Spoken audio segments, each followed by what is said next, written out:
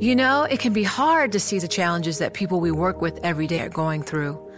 Invisible struggles like stress and burnout, caregiving for a loved one, or being misunderstood. But insight, awareness, and empathy will help us better see the issues they're dealing with.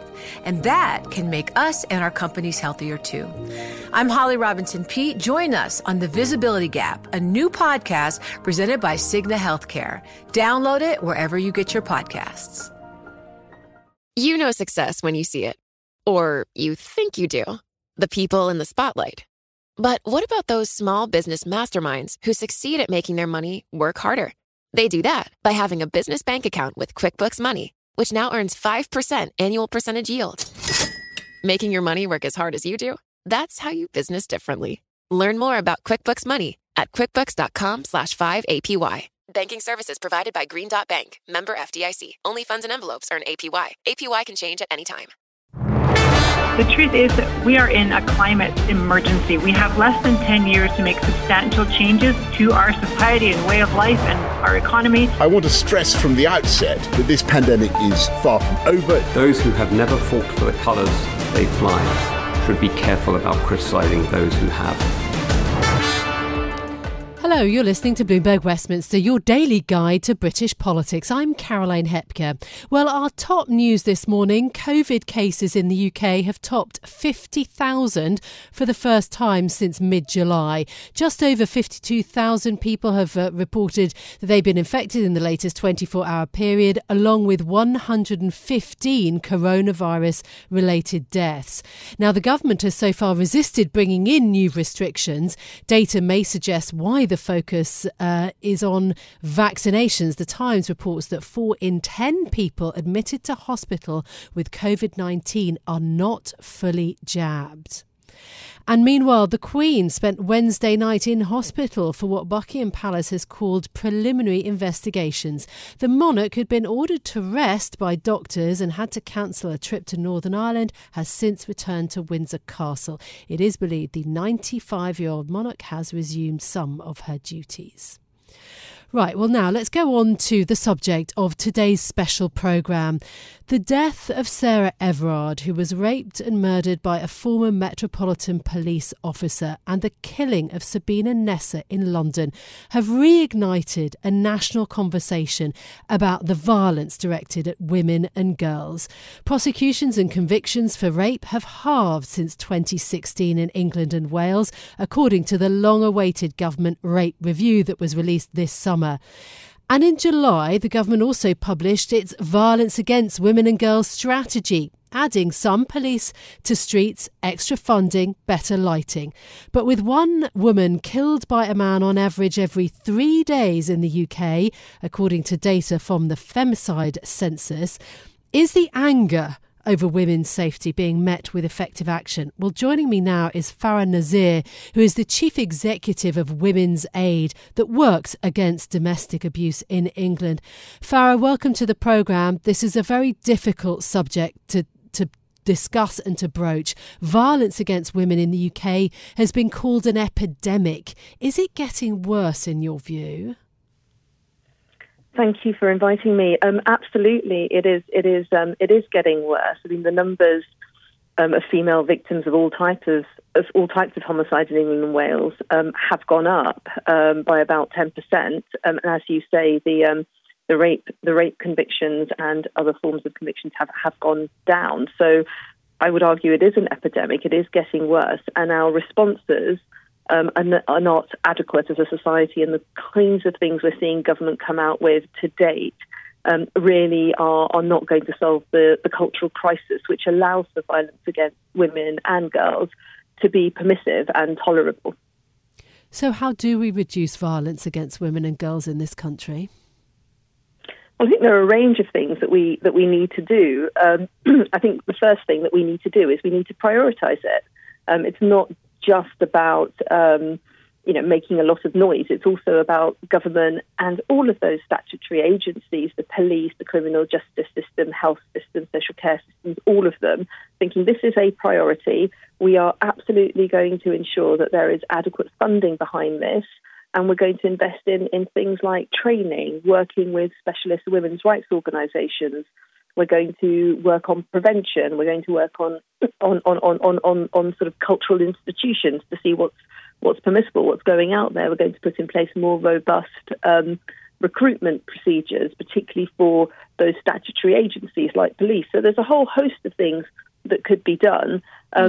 Simply putting in place street lighting and plainclothes police officers is not going to cut it. It doesn't change or shift the culture which allows violence against women, which is violence perpetrated against women because they are women, to become intolerable.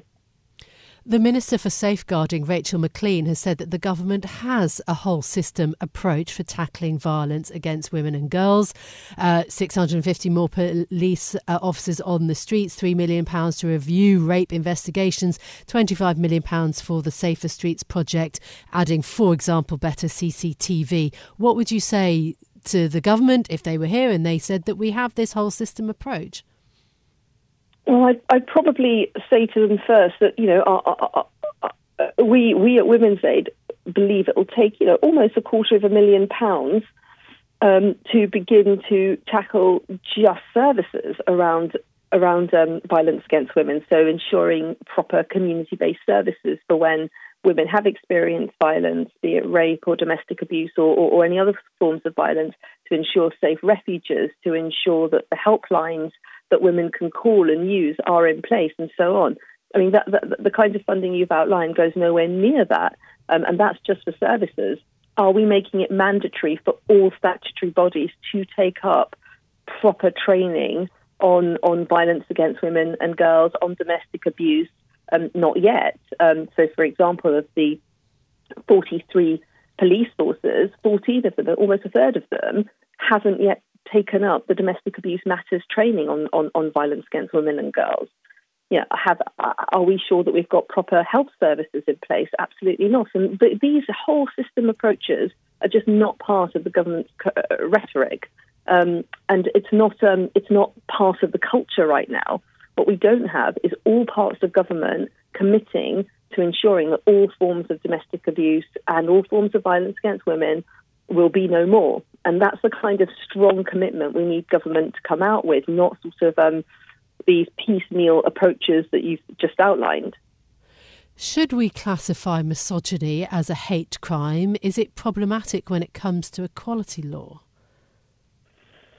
I mean, I think it's a shame that it's been dismissed out of hand. But I think what is more important right now is that we ensure that the laws that we currently have are actually being put in place and are actually being used. So, for example, Clare's law, which allows a person to check with the police to see whether or not a partner has a history of abuse or violence, is really important. But the processes and procedures are not yet in place across the police force for that.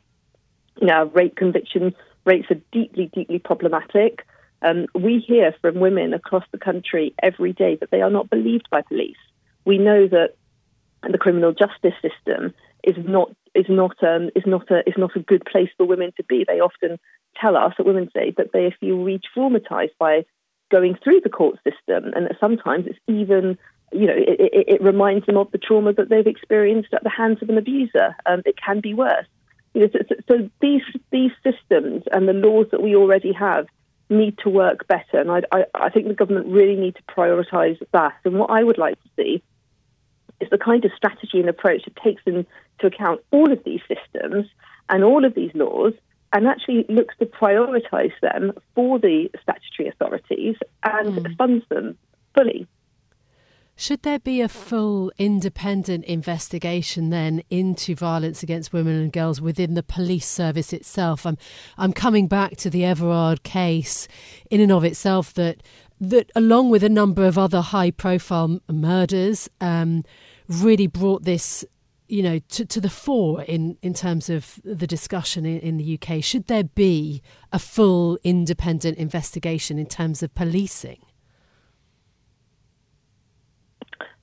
I mean, I think absolutely there should be, and perhaps the current investigations that have been launched will investigate that more thoroughly, and will begin to generate the recommendations that need to be put in place. However, I think we know a lot of things that need to happen already. We don't need to wait for the findings of an investigation to do some of those things. So training is absolutely critical, far more robust recruitment processes, and tackling the culture.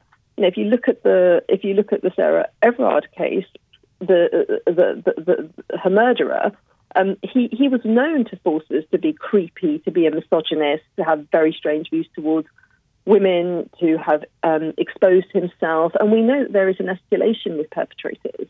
And for that to have been permissible, to have not been considered important enough to be aired and tackled and addressed, is really the nub of the problem. It's about the culture that allows for that to be okay.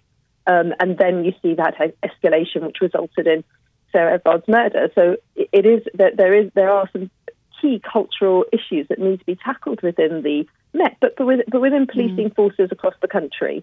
And I think that's really where some really strong interventions are needed, and that could look like training. That could look at more robust recruitment processes, but that could also look at ensuring that more women are in the force. So we know, again, from the women we work with, that women are far more comfortable about disclosing violence and talking about their situation and their context with other women.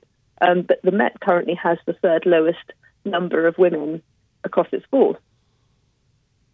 Just briefly, are things getting any better? We heard about the rise in violence during the lockdowns. Is it at least better from your sort of personal experience with people that you see now that perhaps is over? I mean, I wouldn't say it's better. I think it's we haven't seen it diminish. What we are quite worried about now is the spike. So the most dangerous time for a woman and her children is that point at which they're about to leave a violent situation.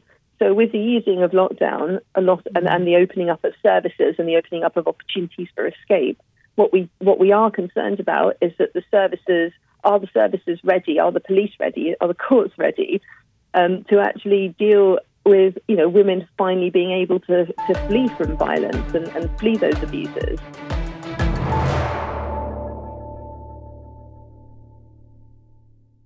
The countdown has begun. This May, 1,000 global leaders will gather in Doha for the Qatar Economic Forum powered by Bloomberg, held in conjunction with our official partners, the Qatar Ministry of Commerce and Industry and Media City Qatar, and premier sponsor QNB. Join heads of state, influential ministers and leading CEOs to make new connections and gain unique insights. Learn more at QatarEconomicForum.com. Now to the subject of our special programme today, violence against women and girls in Britain and actions to address it in the wake of a number of shocking murders. Joining me now is Cordelia Tucker O'Sullivan, who is the Senior Policy and Public Affairs Manager at the women and children's charity Refuge. Good to have you on the programme, Cordelia. This is obviously a difficult subject, but a very important one. We know that the pandemic has meant more violence against women and girls behind closed doors at a very, very difficult time. As we've emerged from this, what have you seen at Refuge? Thanks very much for having me on, Caroline. Absolutely. The pandemic has really shone a light on the hidden epidemic, if you like, of violence against women and girls, demonstrating that for home, for many women and children, is not a safe place. What we've seen over the pandemic is a huge increase in demand on our services, particularly the National Domestic Abuse Helpline, and not only a huge increase in the volume of callers that are reaching out to us, often for the first time, but a huge increase in the complexity of calls. We have survivors who, for example, we may have advised go to a local housing office and seek emergency accommodation. But when those housing offices are closed because all the staff are working from home, that option for many women suddenly didn't exist anymore. And so it put a huge strain on our services, which thankfully we were able to respond to by recruiting additional staff and the additional emergency funding for those services that the government released. But unfortunately, now that funding has ended, but we are seeing no signs of that demand in our services slowing down. Well, what do you think of the government's strategy now on violence against women and girls? There have been a number of reports in recent months, the rape review, for example, the government's full strategy document. What do you make of some of the measures that the government is offering? For example, more police officers on the street, a review into rape investigations, the Safer Streets funding, to have better lighting and CCTV cameras. There are some really good elements in the strategy, not least the ambition to increase the support to survivors and holding perpetrators to account. So we particularly welcome the public awareness raising campaign. It's really important that the public understanding of what domestic abuse looks like, particularly non-physical abuse, is really pushed and prioritised. And we also really welcome the intention to focus on prevention and tackling the root causes of violence against women and girls. And you mentioned some of the criminal justice measures, and we certainly welcome that renewed focus on violence against women and girls. However, from Refuge's perspective, we do see it as a missed opportunity to be bolder. Violence against women and girls has never been higher on the public or political agenda. In particular, the biggest issue with the strategy is that there's so little funding attached to it, specifically regarding specialist support services, which really should form the cornerstone of the response to violence against women and girls. The reality is that only 1 in 5 of the survivors that Refuge supports will ever report to the police. So the response cannot just be or so grounded in the criminal justice system response. It must be more holistic. And we know that for domestic abuse services alone, an estimated £409 million a year is needed, and nothing like that has been committed. Well, what else could society more broadly do to tackle, violence against women and girls? It's not just the responsibility, surely, of government. I mean, the source of the growing, as you call it, epidemic of violence, it's a difficult one. What else should society in the UK be doing? So I think that one of the things that's really, really critical is really understanding that domestic abuse affects every aspect of women's lives. And so it's important when we're thinking about the UK and the government in particular, that every government department has a programme of work to support survivors and ultimately prevent domestic abuse from happening. One of the ways in which we think there's a real opportunity at the moment is the government making good on its commitments to make the internet safer for women. This has been a core priority for them as chair of the G7. The online safety bill, or the draft bill, has been introduced and was recognised in the strategy as a key protective mechanism, but for children rather than adult survivors of domestic abuse. We think that because social media companies are not responding to survivors in the way that we know they need to keep safe online, that the online safety bill is that key opportunity to increase that support and protection, but it needs to be amended in order to explicitly recognise violence against women and girls, which currently it doesn't. We think that the online safety bill, together with the domestic abuse strategy, which is being published imminently, will serve as real tests of intention and demonstrate that the government really is committed to tackling this by ensuring that every government department has a programme of work to respond to and ultimately prevent domestic abuse. There were protests in the wake of the murder of Sarah Everard and then the jailing of the perpetrator. Has anything changed, do you think, since that awful event? I mean, it's absolutely devastating, and I think that what these cases that have been particularly high profile recently, it reflects the distrust that many of the women we support have always had in the police. It has been from when we first started providing services 50 years ago that distrust of the police and the police response to domestic abuse cases as low harm or not as important as other types of crime is something that has always been present.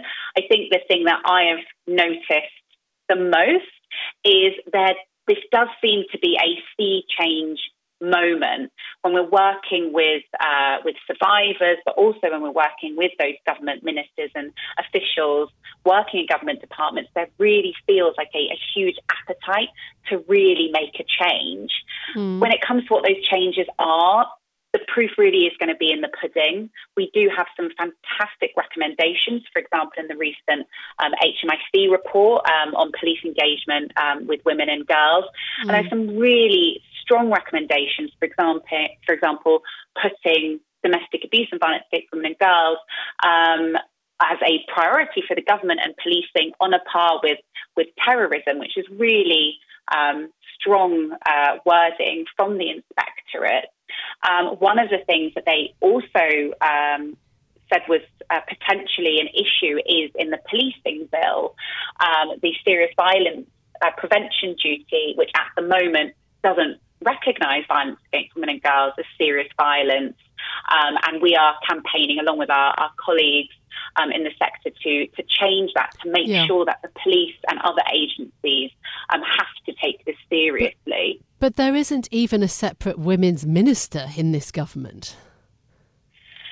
There is definitely, I think, an issue when it comes to actions matching rhetoric. So I think that absolutely, having a separate minister for women and equalities and having somebody with that distinct portfolio, I think would be a step in the right direction. Ultimately, it is concrete proposals such as funding for specialist services, as I've already mentioned, as well as implementing the recommendations from these reports that we already have, which have been put together by experts, engaging with the specialists such as ourselves and with survivors, and actually making sure that results in real change to survivors on the ground. Do you think then amidst this misogyny should be a hate crime, hate of women? So we do support the campaign to make misogyny a hate crime. An amendment has been laid to the Police Crime Sentencing and Court Bill, which we support. The reality is that misogyny and patriarchy is the driver for domestic abuse and wider forms of violence against women and girls, which is why we were concerned that there is a separate domestic abuse and violence against women and girls strategy. And what is critical now is first that the government agrees to this amendment. We think it's vital in kind of really driving awareness and understanding of what ultimately domestic abuse is, and therefore ensuring there is an effective response to it. But as well as that, making sure that the domestic abuse strategy, which hasn't yet been published, recognises the gendered nature of domestic abuse at the outset and throughout, and that the two strategies are cohesive, comprehensive and ultimately survivor-centred. What is your hope then for the women that you work with as we head towards Christmas and hopefully out of a period of very difficult lockdowns? I think now is a really critical time, particularly when it comes to opportunities that we have to make good on these commitments. We heard from the Home Secretary, enough is enough, and the women's sector and the survivors that we work with absolutely echo that and have felt that way for a very long time. We have, as I said, the policing bill, the online safety bill, which are these legislative mechanisms to really enhance that protection. But we also have the comprehensive spending review. Now is the time to really ensure that the National Domestic Abuse Helpline is fully funded, that these support services are fully funded, and that survivors can access those services when they need them.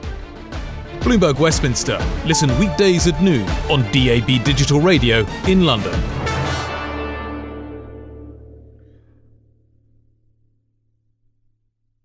The countdown has begun. This May, 1,000 global leaders will gather in Doha for the Qatar Economic Forum powered by Bloomberg, held in conjunction with our official partners, the Qatar Ministry of Commerce and Industry and Media City Qatar, and premier sponsor QNB. Join heads of state, influential ministers and leading CEOs to make new connections and gain unique insights. Learn more at QatarEconomicForum.com.